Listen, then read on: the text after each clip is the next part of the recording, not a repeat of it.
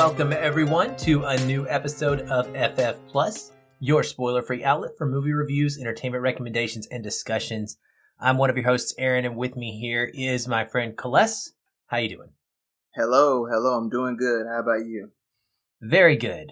Very good. Actually, that's a lie. I'm not very good. I'm okay. I just got my booster shot today, so my arm's a little sore. I got a booster and a flu shot in the same arm.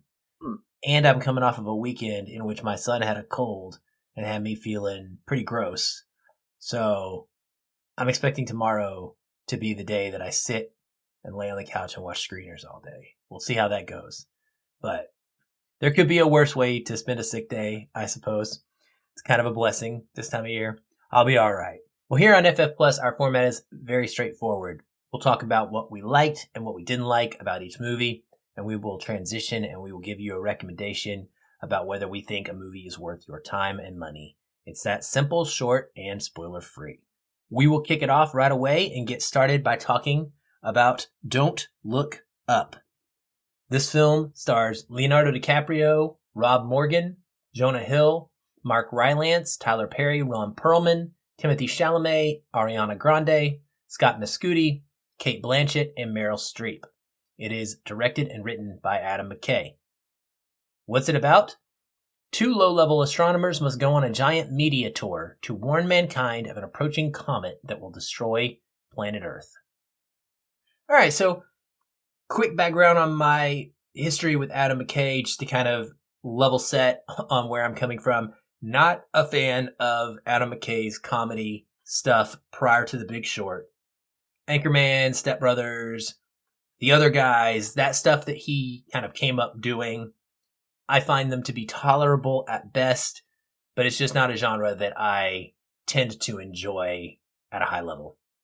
The Big Short came along, blew me out of the water, absolutely love the style of that film, and the fact that he took a very heavy topic, such as the housing crisis, and was able to make it entertaining in a way that I learned something while he was roasting it through his satire. It was just a perfectly crafted kind of lightning in a bottle moment. Since then, he's tried to replicate that formula. He tried with Vice, the Dick Cheney movie. Didn't work for me at all. And now here we are, and I can tell you, Don't Look Up is basically following that same formula. He's trying to replicate the same idea.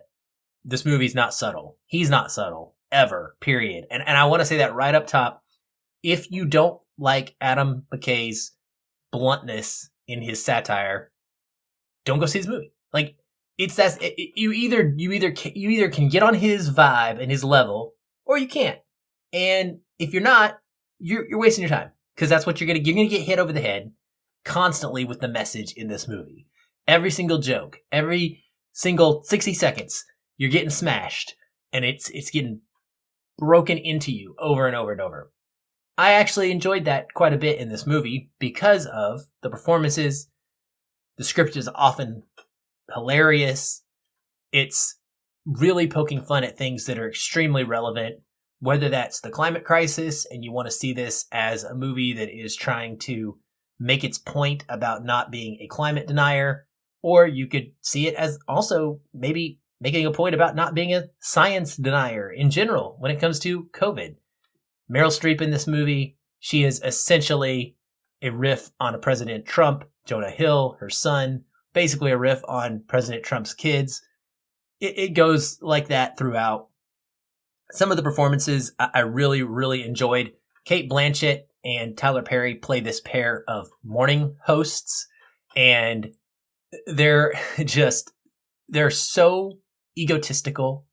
They're so fierce. Like, Cate Blanchett in particular is fierce and sexy, and I am just in love with this woman. She is incredible to watch do anything, much like after we saw her in Nightmare Alley, Kales, which I guess we'll talk about next week. But she's this kind of a similar type of character, not the noir style, but she's got that power to her. And you could see her character making sense in this world where it's really all about their image and their popularity. They don't really care about reality. And that's what this movie shows us, is we have Jennifer Lawrence and Leo DiCaprio who are trying to prove a point that this comet's coming and it's going to destroy the Earth, Armageddon style, and everybody's like out for their own good. It's a matter of the government and these tech billionaires and all of these people who don't want the public to worry about it because they want to make money off of it or they want to profit politically off of it. And so I liked a lot about it. There's a cameo, I would say. It's not really a cameo. It's a bit part by Timothée Chalamet. He doesn't show up until really late in the film, and he's only in it for a handful of minutes. But there is a moment towards the end where he provides, I think, part of what is Adam McKay's maybe most poignant, sincere, and beautifully hopeless scene that he has ever put in a movie. It was like the one time I've ever kind of felt something in an Adam McKay movie. And Chalamet is great. He shows me an actor in this movie that is in line with what I would say, Celeste, is like a Leo DiCaprio himself or maybe a Ryan Gosling. These are the greats who can do Oscar-worthy drama, but have this comedic range to them that they don't usually tap into. But when they go there, they nail it. And that's where Chalamet and DiCaprio both go in this movie. Lawrence is very good as well, but she's pretty much just raging throughout that. I missed her so much. We were just talking about her on Facebook, so you know that. But I'm so glad that she's back, and I was excited to see her, and I think that she does well here, but she's not the star of the show as far as performances go. The dislike side, look, for all the stuff I liked, it is a almost 2.5 hour movie, and it goes on way too long. It drags us out way too far. The CGI, the glossy flashiness of it, it looks fine, but they don't really do anything interesting with the comet spectacle. I mean, there's one or two interesting scenes, I guess, of like things landing, on it or whatever, like NASA ships taking off. But that's not the movie that this is. Jonah Hill drives me nuts. He's like nails on a chalkboard in this movie. He's supposed to be. So I guess he's giving a good performance, but it's a very Jonah Hill performance. It's him just being a jerk and kind of childish in a role of an adult that he's supposed to be, more mature, but he's not. And it just drove me absolutely nuts. Mark Rylance is another character in this. He plays like an Elon Musk or Jeff Bezos type of character. And he has this massive stutter. He basically is recounting his character from Ready Player One. So if you've seen that and like his mannerisms of how he kind of talks as James Halliday, he's that guy again. And it didn't work for me. It was really grating over the period of this film. So it's just bloated and it's just so dadgum heavy. It just tells you over and over and over, this is what it is. And so you get to the point where I think you either go into this movie already being someone who believes in climate change and believes in science. And so it gets old because he's just repeating himself so much. Or you go into this movie and you don't believe those things and you're just offended by it for 2.5 hours. So it's in the middle, and I don't see how it's not good enough to overwhelmingly be enjoyable, even if you agree with the content, in my opinion. So it's a mixed bag for me. I think it's better than Vice, for sure. It was watchable and enjoyable throughout. There's enough good jokes spaced that I didn't ever feel myself really disliking it fully, other than moments here and there. But it's not something I feel like I ever need to watch again. And it's nothing I feel is in any way special. So I would say, if you're an Adam McKay fan and you generally have liked everything that he comes out with, you should go see it in a theater. It looks good. It's nice. It's got a good soundtrack. If not, it's coming to Netflix. You can do no wrong by just throwing it on and checking it out. And I would recommend that everybody do that, because if you don't like it, you can turn it off. It's that simple. But it's worth trying, in my opinion. It will be limited in theaters on December the 10th, and it will be streaming on Netflix on December 24th. Next up, we have a film that Celeste, you and I have both been looking forward to since we saw it announced, because it is about college football and really in line with the current modern issue of name, image, and likeness, and how players are affected by their lack of ability to kind of control their own image or get paid as college athletes. It stars Stephen James, J.K. Simmons, Alexander Ludwig, Lil Ray Howery, Tim Blake Nelson, Andrew Batchelor, Jeffrey Donovan, David Koechner, Kristen Chenoweth, Timothy Olyphant, and Uzo Aduba. It is directed by Rick Roman Waugh, and it is written by Adam Mervis, and it is based on Mervis's stage play of the same name. What's it about? A star collegiate quarterback ignites a players' strike hours before the biggest game of the year in order to fight for fair compensation, equality, and respect for the athletes who put their bodies and health on the line for their school. All right, man, outside of not having the best screening experience last night at your press event, was there anything that kind of made up for that bad experience that you really liked about this movie? Acting performances make up for a lot of what I consider is mostly a lost cause film. You have Stephen James. He's playing this highly touted, supposed to be the number one pick in the NFL draft quarterback, and he has his coach, J.K. Simmons. They're on the eve of the national championship. And then you have all these supporting characters that kind of add in to the fabric of the film. Everybody does a great job with their role. Stephen James, he comes across as very sincere and very serious about taking a stand against the organization that is college football. You have J.K. Simmons. He's a head coach. It would have been easy just for J.K. to play this guy as just a straight villain, but this is a guy who has been coaching for a long time. And you can see that he does care about his players and that he does care about Stephen James' character himself, and that there are some dichotomies that over time during the film he kind of has to fight against. And then we have Uzo, who at first, she seems to be almost like a villainous character, a person who has no heart. But there is a scene later on in the film where she pretty much just blows that out of the water, and she shows you that there's more to her character than just being this almost fixer, who is working on behalf of the NCAA.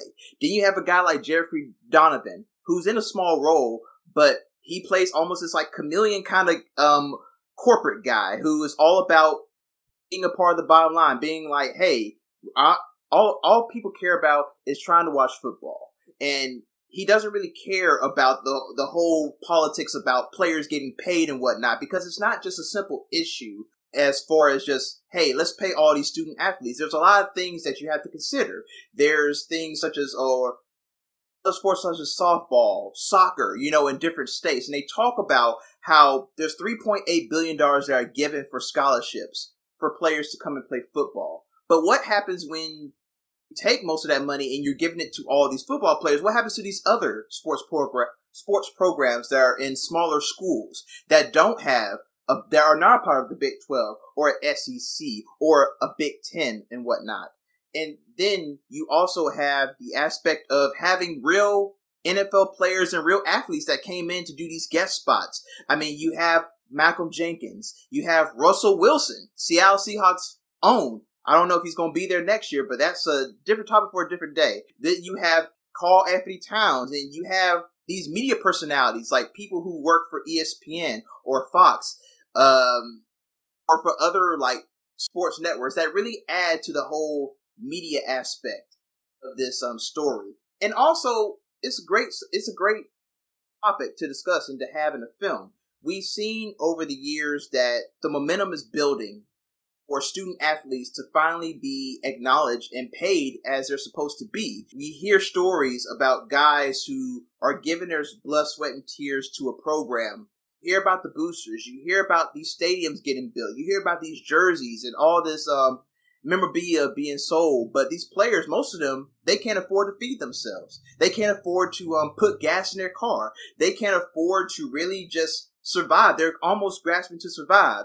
And then you got to deal with people on the outside who don't understand that. They look at, oh, well, this person has a scholarship. Or they're able to go to school for free. They're able to have all this press and publicity. And they're able to have a chance to go to the NFL. And many people think like, hey, that's a great opportunity. Why are you complaining about this? But the other end of the spectrum, you have to understand that for most of these guys, going to the NFL is not a given. It's not a promise. there's scenes in the film where Stephen James, his character, will go and talk to other players, and he tells them, like, hey, think about it. Look at all of us in this room. Only about maybe 3 or 2 of us are going to be in the NFL. The rest of us, we got to go out.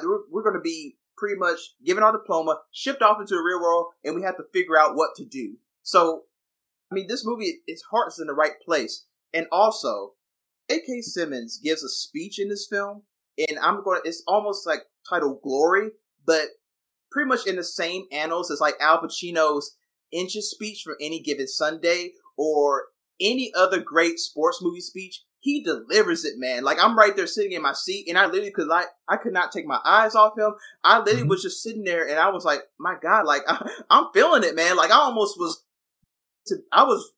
emotionally touched, and I was like ready to run out there and play for him myself.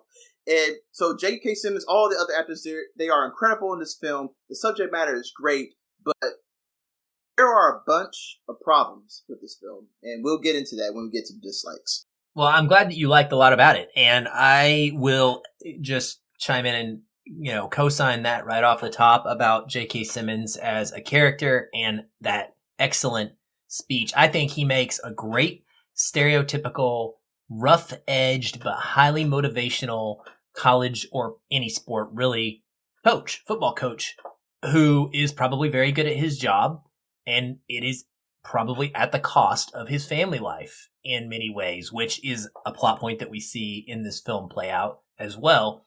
He's a great casting. In fact, I didn't really notice that he was in this for some reason. I was starstruck by Stephen James being the headliner when the movie came out because I really, really loved Stephen James in, Barry Jenkins movie. Help me out. Beale Street, right? Beale Street Can Talk. That's what he was in, right? Because, yeah. So that's where he came from. If Beale Street Could Talk, where he's just phenomenal. And so I was like, man, I want to see him doing something else like this. And didn't notice J.K. Simmons was in it. And so when he showed up as the coach, I immediately started texting my friends going, oh my gosh, J.K. Simmons is the coach in this. Like, how perfect of a casting is this? And you get that great speech that you were talking about that makes you just want to run through the wall. So that is also because it's based on a stage play.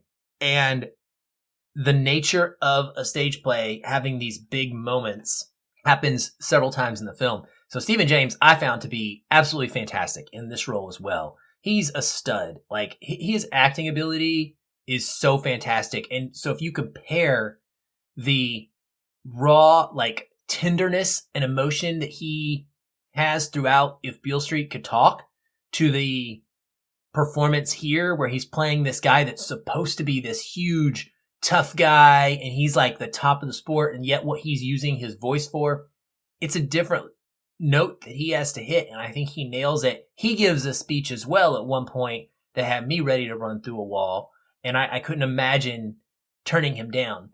So what he's asking for, I think, is a really important and awesome part of this movie.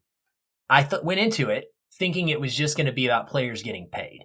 Name, image, and likeness, which is what we've seen actually change in the last couple of months. It finally happened. But this movie takes that a step further, and it's brilliant. To me, this is what makes the movie, or the story in general, just awesome.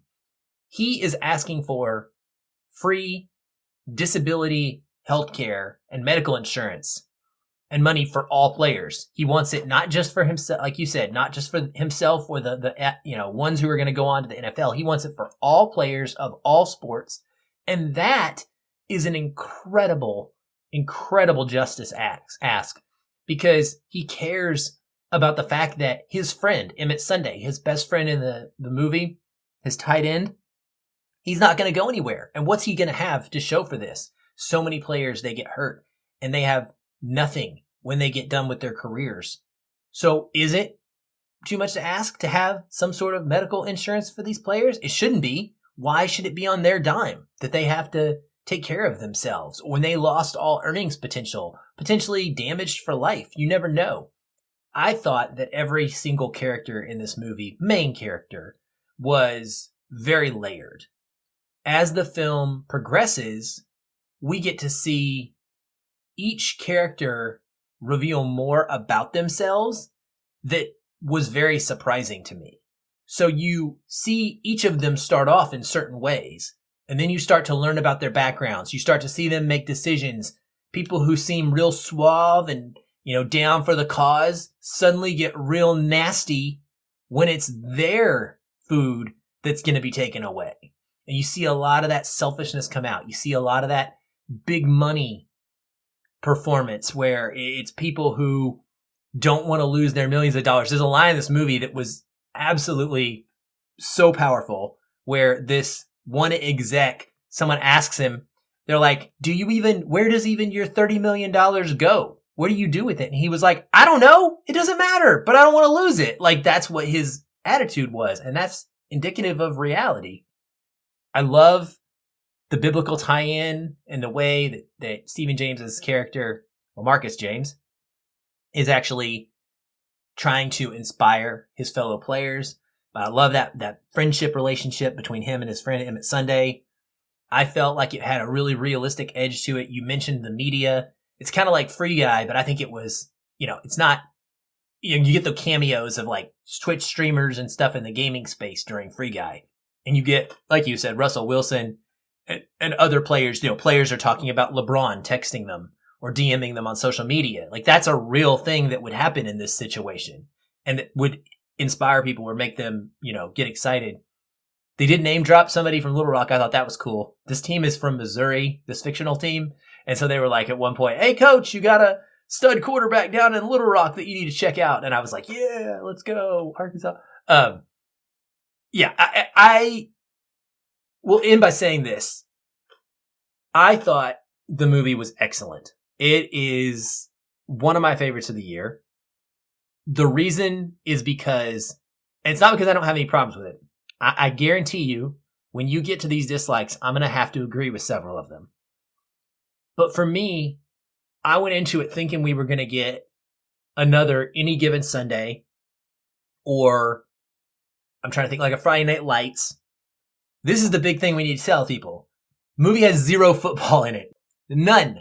Zero. None. Zip. There's not a football field. There's not a football play in this movie, okay? That's not what this movie is. And that makes sense now when you realize, like, oh yeah, it's based on a stage play. They couldn't have football in the stage play. It's about the lead up to that event. It's not about the game itself. The game is the setting. This feels like a Steven Soderbergh movie to me. It is slick. It is glossy. It's dramatic. It's tense. It's character-driven work and drama. And I was just hooked into it completely. The reason it's not going to elevate itself into like the stratosphere for me because there are some issues with characters in this movie. And I don't think it does anything like special, mind-boggling special, but man, is it super solid across the board. And I think that the director, Rick Roman Waugh, I almost messed that up because it like doesn't roll off the tongue great. But he previously did the latest entry in the Angel Has Fallen series, and then or the Angel series, and then he also did Greenland a couple years ago. I think he has a masterpiece in him, Coles. I really do. I think he's going to come out at some point, and he has so much talent that it's coming. Like he's not there yet. This one's not it. But he has shown me enough over his filmography so far that I really do think that he is going to put out something that blows us away before too long. With that being said, you said you had some issues. Let's go ahead and talk about those. Times when Stephen James is talking, you can understand what he's trying to get across, his point, as far as the whole dynamics of a student athlete and how they fit into the NCAA and how it's almost an exploitative relationship in a sense. But many times when he's giving these moments of monologues, it feels like it's almost like there's no difference if he was just had a suit on, if he was right in a church preaching to a pulpit, preaching to people. Like this movie is very on the nose with what it wants to talk about as far as the student athletes and the NCAA. Like there is no subtlety. It's like we talked about with Don't Look Up with Adam McKay. It is right in your face. And if you're a person who does like, a little bit of subtext, a little bit of like a less in your face approach to storytelling, then this film is not for you. Like it is right in your face with what it aims to talk about, what it aims to come across when it is dealing with these discussions about athletics and about the NCAA is not subtle. It's very obvious. There are moments where the movie does get a little bit soap opera-y times. Like, there are a whole lot of twists and turns that, hey, it surprises me, so it does its job. But towards the second half of the film, it feels like every sequence is of like, oh, did you see what happened with this one? And, oh my goodness, did you see what came out of the hat with this? And it becomes almost like a Young and the Restless episode, where it's like, hey, tune in next week to find out what happens with this. It's like, it becomes a game of like, how can we twist the knob a little bit more tighter, and how we can make things a little bit more exciting. But it comes to the expense of some of these characters. Chenowitz's character, she is J.K. Simmons, the coach's wife. But what she's given to do in this film, I mean, she's pretty much just almost treated as a honeypot. And then she just is like gone away by the end of the second half, and she's just treated as just this like almost Karen kind of person. But she has no dynamics to what she does. And at the end of this film, the film kind of ends with just as is. There is no resolution in a sense, and there isn't nothing that really changes altogether. But I guess maybe the message of the film is that, hey, maybe it's going to take time for something like this to become different. Maybe this might be a wake-up call for the NCAA to see something like this and understand, hey, maybe we might need to get some guys together and talk about this, and maybe find a new way we can empower the student athlete. Maybe we can find a way to where we can take these billions of dollars and actually give it towards the students who are actually putting in the work, and bringing people to the stadiums and everything, and bringing in all these national TV ratings. Outside of the acting and the subject matter, this film is mostly a lost cause. There are times where the score, when Stephen James is talking and he's giving you like some purposeful words, the score will just come blaring in, and it's very annoying. It's like right there in the background, but it's kind of hindering you like really getting into the meat of the message. And like you said, there is no football in this movie, but the scenes where they're showing J.K. Simmons on the sidelines, it's like they're not even trying to even like put this into a whole football film. Like, he's standing there on the sidelines, and there's clearly a green screen behind him, and there'll be 3 or 4 players that are looking in like different directions on the sideline, and it's like totally not even realistic. But yeah, I mean, these dislikes are not enough for me to like dissuade anyone from watching this film, but for me, it feels kind of basic. And it doesn't do anything really stupendous to put itself over the top of any other sports film that you're going to see. Yeah, some of that I think is fair. Some of it I definitely disagree with. Like, I didn't mind the score at all personally. It amped me up. It got me in the moment. Maybe it was because I was watching it at home versus you watching it in a theater, so maybe the sound mix is different and it wasn't as loud or something, but it didn't bug me. I agree with the green screen and the J.K. Simmons on the sideline. It's brief, and so it doesn't really bug me that much, but you're right, it's obvious that it's not real. And I'm glad that they didn't do much with that. That it was just a shot here or there to basically say, oh, hey, now they're there. Kristen Chenoweth, biggest problem with this film, not her herself, her inclusion. It feels like you said, a honeypot. She is there to propel one certain storyline that is going to be related to the coach. But she is not there with any agency whatsoever. Like, she doesn't have a part in this story. She is just a means to propel his issue, right?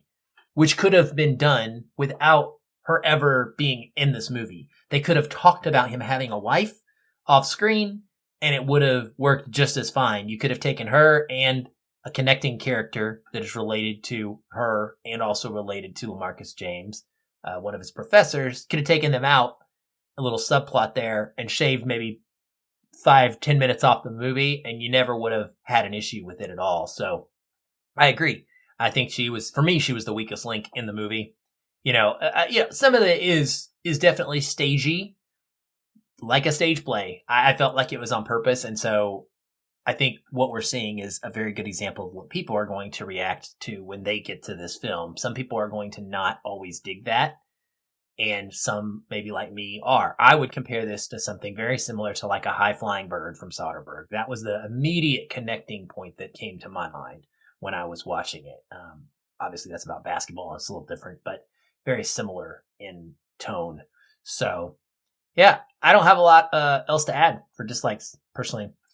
This will be in theaters on December 10th. I'm a wholehearted go see it, especially if you're a sports fan, if you're a Soderbergh fan, if you like stage play adaptations, if you like to get pumped up by movies about athletics. I'm all for this movie. What's your thoughts? I'm on the fence. I'm more onto the side of not feeling it. Also, I could see this really connecting with a lot of people, especially a lot of people who have not been on the present side of the news as far as NCAA and student athletes and the goal of trying to get these student athletes paid. So I would say I'm feeling it for people to watch this at home. I wouldn't say go to a theater and watch it, but if you're looking for a sports film to watch at home, then why not? There you go. There you have it. So finally, some divisiveness on this podcast. Doesn't always happen, folks, but sometimes it does. All right. Well, next up, we are going to talk about West Side Story. Celeste didn't make it out to this. I will be somewhat brief because this is the movie that's going to be the feature podcast episode for Patrick and I coming up this weekend. It's favorite of Patrick's. We've covered the original. I should have written down what episode that was. You go back and listen to that. The remake stars Ansel Elgort, Rachel Zegler in her feature film debut, Ariana DeBose, David Alvarez, Mike Faist, Rita Moreno, and a slew of others. It's directed by Steven Spielberg, and it is written by Tony Kushner and based on the 1957 stage musical of the same name, with a book by Arthur Lawrence, music by Leonard Bernstein, lyrics by the late Stephen Sondheim, and choreography by Jerome Robbins. What's it about? It's Romeo and Juliet. Okay, no, really. Teenagers Tony and Maria, despite having affiliations with rival street gangs, the Jets and the Sharks, fall in love in 1950s New York City. Context for this one, right up the top. Not a huge fan of the original film. I find it to be okay. Not my favorite musical by any stretch of the imagination. I know it is beloved by a whole lot of folks that love musicals, but it never hit me in that way. Also not a super fan of the Romeo and Juliet story, and so inherently there is a part of this movie that doesn't work for me. What I do like about this movie, though, is the spectacle. Steven Spielberg and Tony Kushner and their entire team, when it comes to production design, when it comes to cinematography, when it comes to choreography, they understood the assignment, to use the slang of the kids today or whatever.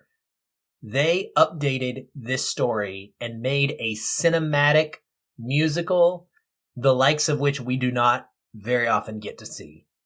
It feels like an old, bombastic musical that really moves and sings along the way and flows in this incredibly immersive environment all the way throughout it from start to finish. Just like you would have seen back in the mid-1900s when these were in their heyday, but yet it's 4K, right? And it's using camera work that you didn't have available to you at the time. This is a treat. It is a beautiful, beautiful movie to look at. It sounds incredible. It's stunning. It's captivating. It's mesmerizing. All the adjectives get thrown at this when it comes to how your experience is. It sucks you in, gets you right in there. I love that. Rachel Zegler, that first-time actress who is portraying Maria, the star leading role that used to be played by Natalie Woods, who was famously miscast because she was not Latin. Rachel Zegler is, and she owns this film like you will not believe. I'm not going to be surprised if she's in the Best Actress top 5 come Oscar time. This movie's going to be nominated. I should tell you, this very well may be the most nominated movie. The fact that this remake of a Best Picture winner could potentially win Best Picture is incredible and should not be understated. Like, it will have that kind of power for a ton of people and a ton of voters. But her performance, I think she's going to be recognized up there at the top, man. She's amazing. She sings. Her voice is just unreal. There's songs that I like. There's songs that I don't care for that much. So it's not my favorite overall musical when it comes to the music, but the ones that she's a part of, she kills it. And she just is the kind of magnetic personality that draws you in, and you're right in there with her the whole movie. Ariana DeBose plays Anita, who used to be played by Rita Moreno in the original version. Rita Moreno, who won an Oscar for that performance. This is also a potential Oscar-worthy performance. Ariana DeBose, she's amazing, incredible. The emotion that she has to convey in her performance, she kills it both in acting and in singing. Both her and Zegler do, but both of these performances are just, to me, the biggest highlights of this movie. Those two actresses are unreal. Rita Moreno, speaking of herself, she plays a character that was not in the original. It's kind of been flipped around. It's a cool update the way that they do it. She gets a moment to sing a song, and she does an incredible job as well. And the way that they integrate her into the story, it's really neat because she's the only one from the cast, I think, that they brought back from the original film. She also was famously the only Latinx or Latina in the original film, despite it being all about Latin people. And she had to even darken her skin, even though she was Latin, in order to portray Latin the way that they thought that they should. That movie had so many problems, the original. This fixes all of those, thankfully, when it comes to representation. And I appreciate that so much. And I'm sure many will appreciate it even more than I do. But she is a great performance in her part. And she has some really, really important scenes that she needs to bring it in. And the way that that's updated is excellent in this movie. The Jets have a number in the movie where they sing a song that is called Officer Krupke, and it is a hilarious song. It's it's goofy and funny. It's probably at least a top favorite number for any of the gangs in the movie, in my opinion. Absolutely wonderful. The choreography is great. All the guys are knocking it out of the park. Just the way that they use their facial expressions to convey jokes is outstanding. There's a lot to love about this movie. It is updated for modern audiences. The way in which it conveys the main topic, which is we have these two gangs, everybody's competing for turf. The movie makes it very clear, like, land is what matters to these people. This is back to the oldest, thing in history, is owning land is what allows you to feel like you have a place. And both of these groups feel like they have claim to this land and don't know where they're going to go if they don't have this land. And they just will not see eye to eye and understand that they're going to have to learn to live together, right? So you get the racism and you get the, standoffishness, and you get fighting, and you get, the fighting escalating to dangerous levels. There's also a running thing in this movie of paying attention to the fact that people are constantly telling the Latin guys that they need to speak English. You need to speak English. You need to speak English. And I'll talk a little bit more about that here in a minute, but it's a good plot point is where I'm getting with this. I think that it is necessary to call out how so many people try to tell people who are Hispanic in this country, no, you can't speak Spanish around me. You have to speak English. And, it shows Hispanic folks in their own, or Latina in their own homes, talking to each other about how frustrating it is because they can't speak their own language. They have to get used to speaking English so that they can fit in. So it deals with these things in a very, very good way, I think. And it's really just a spectacular remake in a lot of ways. What I don't like about it is less than when I first saw it. So it's grown on me in hindsight. I'll say that. I'm excited to go see it a second time. I got some Dolby tickets to see it this weekend. The story in general of Romeo and Juliet, it doesn't work for me, Celeste. I just don't buy it. When you have people that, this is, I can't really spoil this very much. So, because it's been out there for decades. But when you have a character who falls in love with somebody at a dance because they met one time, and within literally 24 hours, I think it is, they are forgiving each other of incredible sins. They are, having not only emotional, but physical relationship, and they're willing to alter their entire lives for each other. I'm sorry, but you need to sell me more on, I think it's not a good thing for the public to be so enamored with this idea of instant romance and love. That's not how it works. It doesn't work that way. And so it falls short to me and it feels false. And it's hard for me to get behind that kind of act. I can't find it. I find it tragic if people are willing to lose their life or give things up for someone they love and then it doesn't work out. But I don't feel it tragic because they lost love. I feel tragic because they should never have even been doing that in the first place. They're ridiculous. So I have a hard time with that storyline in general. Always have. That part of this movie doesn't work for me very well. And it's not because of Spielberg's version. It's just a natural part of the West Side Story tale that I'm not going to ever like in any version of it. The Jets and Sharks kind of get sent to the background here big time. So the primary actors are all extremely good. David Alvarez, I think, was another one I should have mentioned. Anita's Bernardo, her boyfriend, husband, can't recall, but he's outstanding as well. But outside of the main foursome of actors, or fivesome, I guess there are, the gangs themselves, to me, don't get a lot of attention, and they can feel kind of hokey at times. I don't love the way that they're portrayed. There's a character named Riff who some people are going gaga over. He's played by Mike Faist. I didn't like the performance at all. That's one of the things that I'm hoping on a rewatch. Maybe it'll change, but he just didn't do it for me. And Ansel Elgort, who I love anyway, he does an okay job. He sings all right, but he doesn't add anything to this character. He feels weird. He feels weird to me. He feels straight. Maybe it's because he's so white, but he's tall, which they make a joke about, they make a point to note how tall he is compared to her. He does fine. I just don't think he stands out in a way that the leading role in the movie should. She outshines him so brightly, and that's a slight problem.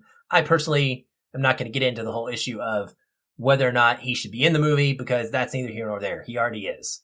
And if you are a person that's frustrated because of the sexual assault allegations that were made against him, which he has denied, and there's never been anything else to it, then that's a personal decision you're going to have to make. I understand that could be a hiccup for some people. They don't like to watch him because of that. Wasn't a problem for me. Just didn't love the performance. Didn't hate it. It was okay. The other thing is the subtitles. This has come out recently in the media. Steven Spielberg has addressed it during press tours. So this film is 25, 35, maybe even % Spanish. Sometimes it's in conversation, and it's very realistic, obviously, where folks are speaking Spanish and then there'll be sentences in Spanish and they will immediately transition into English, and you can very much understand kind of what's being said, what the vibe is, what the point is. My issue is that there are several times in the film where there are entire conversations that take place in Spanish, and there are no subtitles in the movie. Spielberg has said that he is doing that out of respect for the language, because he doesn't think that in a movie where Latin characters are being told they need to speak English, we should then make it simple for people who are only monolingual and only speak English. So essentially what Spielberg is saying is he is saying, listen, 20% of the people in this country speak Spanish, and it's your problem if you don't. And if you don't, too bad, you don't get to have this experience. Now, I am an outlier. I've had conversations online about this. I'll be right up front and tell you, like, I am not in the majority here. So take this with a grain of salt. It may not bother you at all. Personally, it bugged me a little bit. It didn't ruin the movie by any means. I still love the movie, but it does hinder my experience because I don't know what's being said. I'm missing out on jokes. I'm missing out on dialogue. And I feel like I don't feel like there's a reason I shouldn't have that character development just because I don't speak a language that 20% of the people speak. So it is what it is. It's not going to change. Hopefully I'll get to see what that dialogue was when the ultimately 4K edition comes out and I can watch it at home with subtitles, and maybe I'll be proven completely wrong and it'll be superfluous and not have any,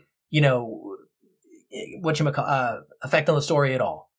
I don't know, but I can't tell you right now. I can tell you it was a jolt to my system and it bugged me the first time I watched it. So where do I land? Must see movie. I mean, this comes out in theaters December 10th. This is one of your event movies of the winter. You have to go see this if you're even remotely a musical fan. It's incredible.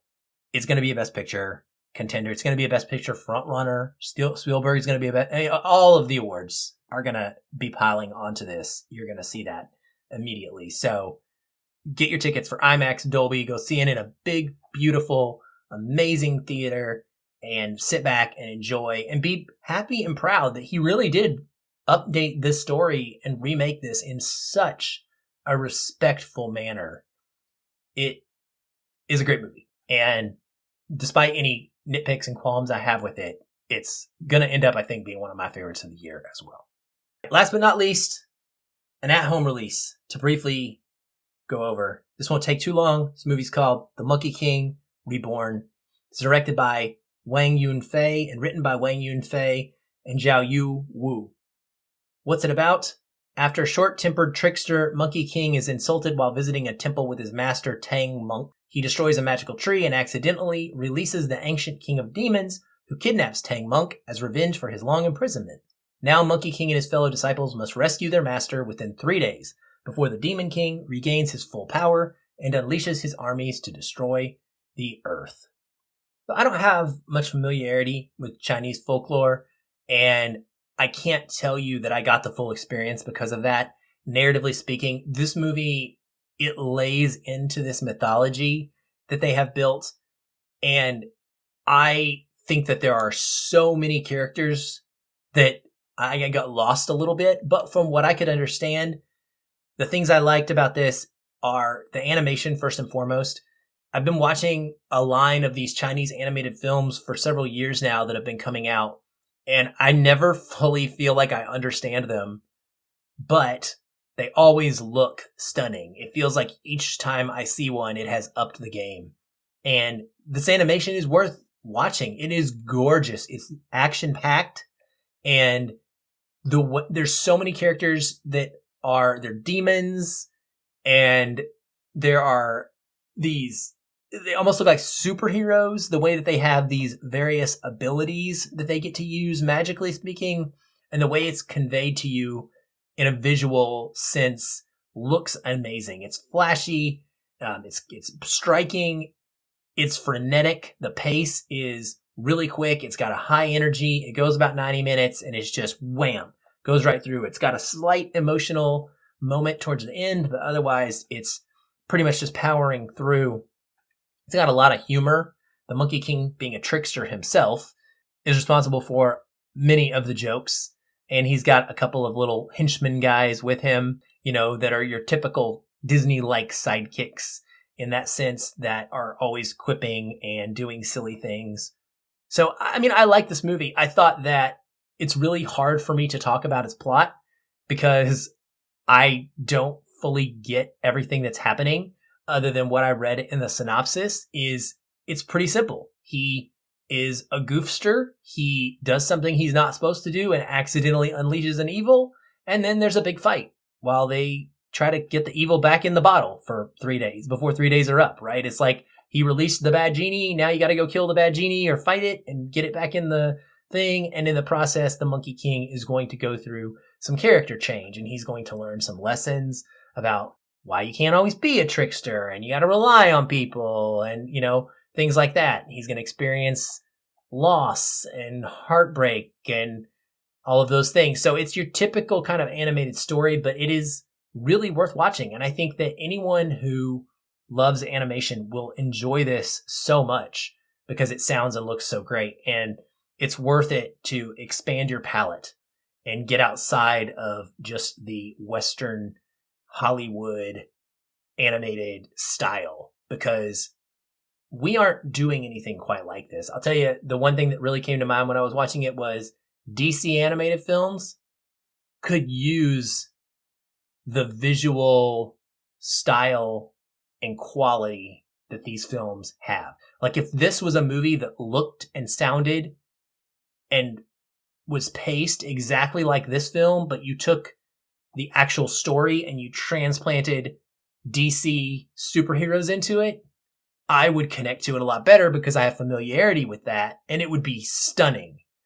So it showed me that some of our companies that have been churning out weak sauce over the years, just completely like on lazy mode, they really need to up their game, because these Chinese animators are kicking their butts and showing them what really can be done at a higher quality. It's available on video on demand and Blu-ray now, and it's a great movie. It's worth watching for sure. Well, that's it for us this time on FF Plus. As always, we hope that you found a movie that piques your interest, and we would love to hear from you. You can find us on Twitter at FeelInFilm or at Black Nerd Magic. You can always join the Feel and Film Facebook discussion group as well. There are links to that in the show notes. We will be back soon. Until then, keep watching movies and keep feeling film. Hey everyone, thanks again for listening. If you enjoyed the show, we'd love to hear from you. You can leave us a review on iTunes or wherever you're listening. These help increase visibility for the show and grow our community of listeners like you. We also invite you to connect with us further by joining our ever-growing Facebook discussion group. A link to that is in the show notes, or you can just search on Facebook and find us that way. If you'd like to continue the conversation with me, you can follow the show on Twitter at FeelinFilm, or connect with me in the Facebook group. I'm very active in both places, and I'd love to chat. And if you want to connect with me, you can find me at Shoeless Patch on both Facebook and Twitter, but be sure to tag me in any comments so that I'll be notified and not miss you. Once again, thank you for listening. We'll be back soon. Until then, stay positive. And keep feeling film.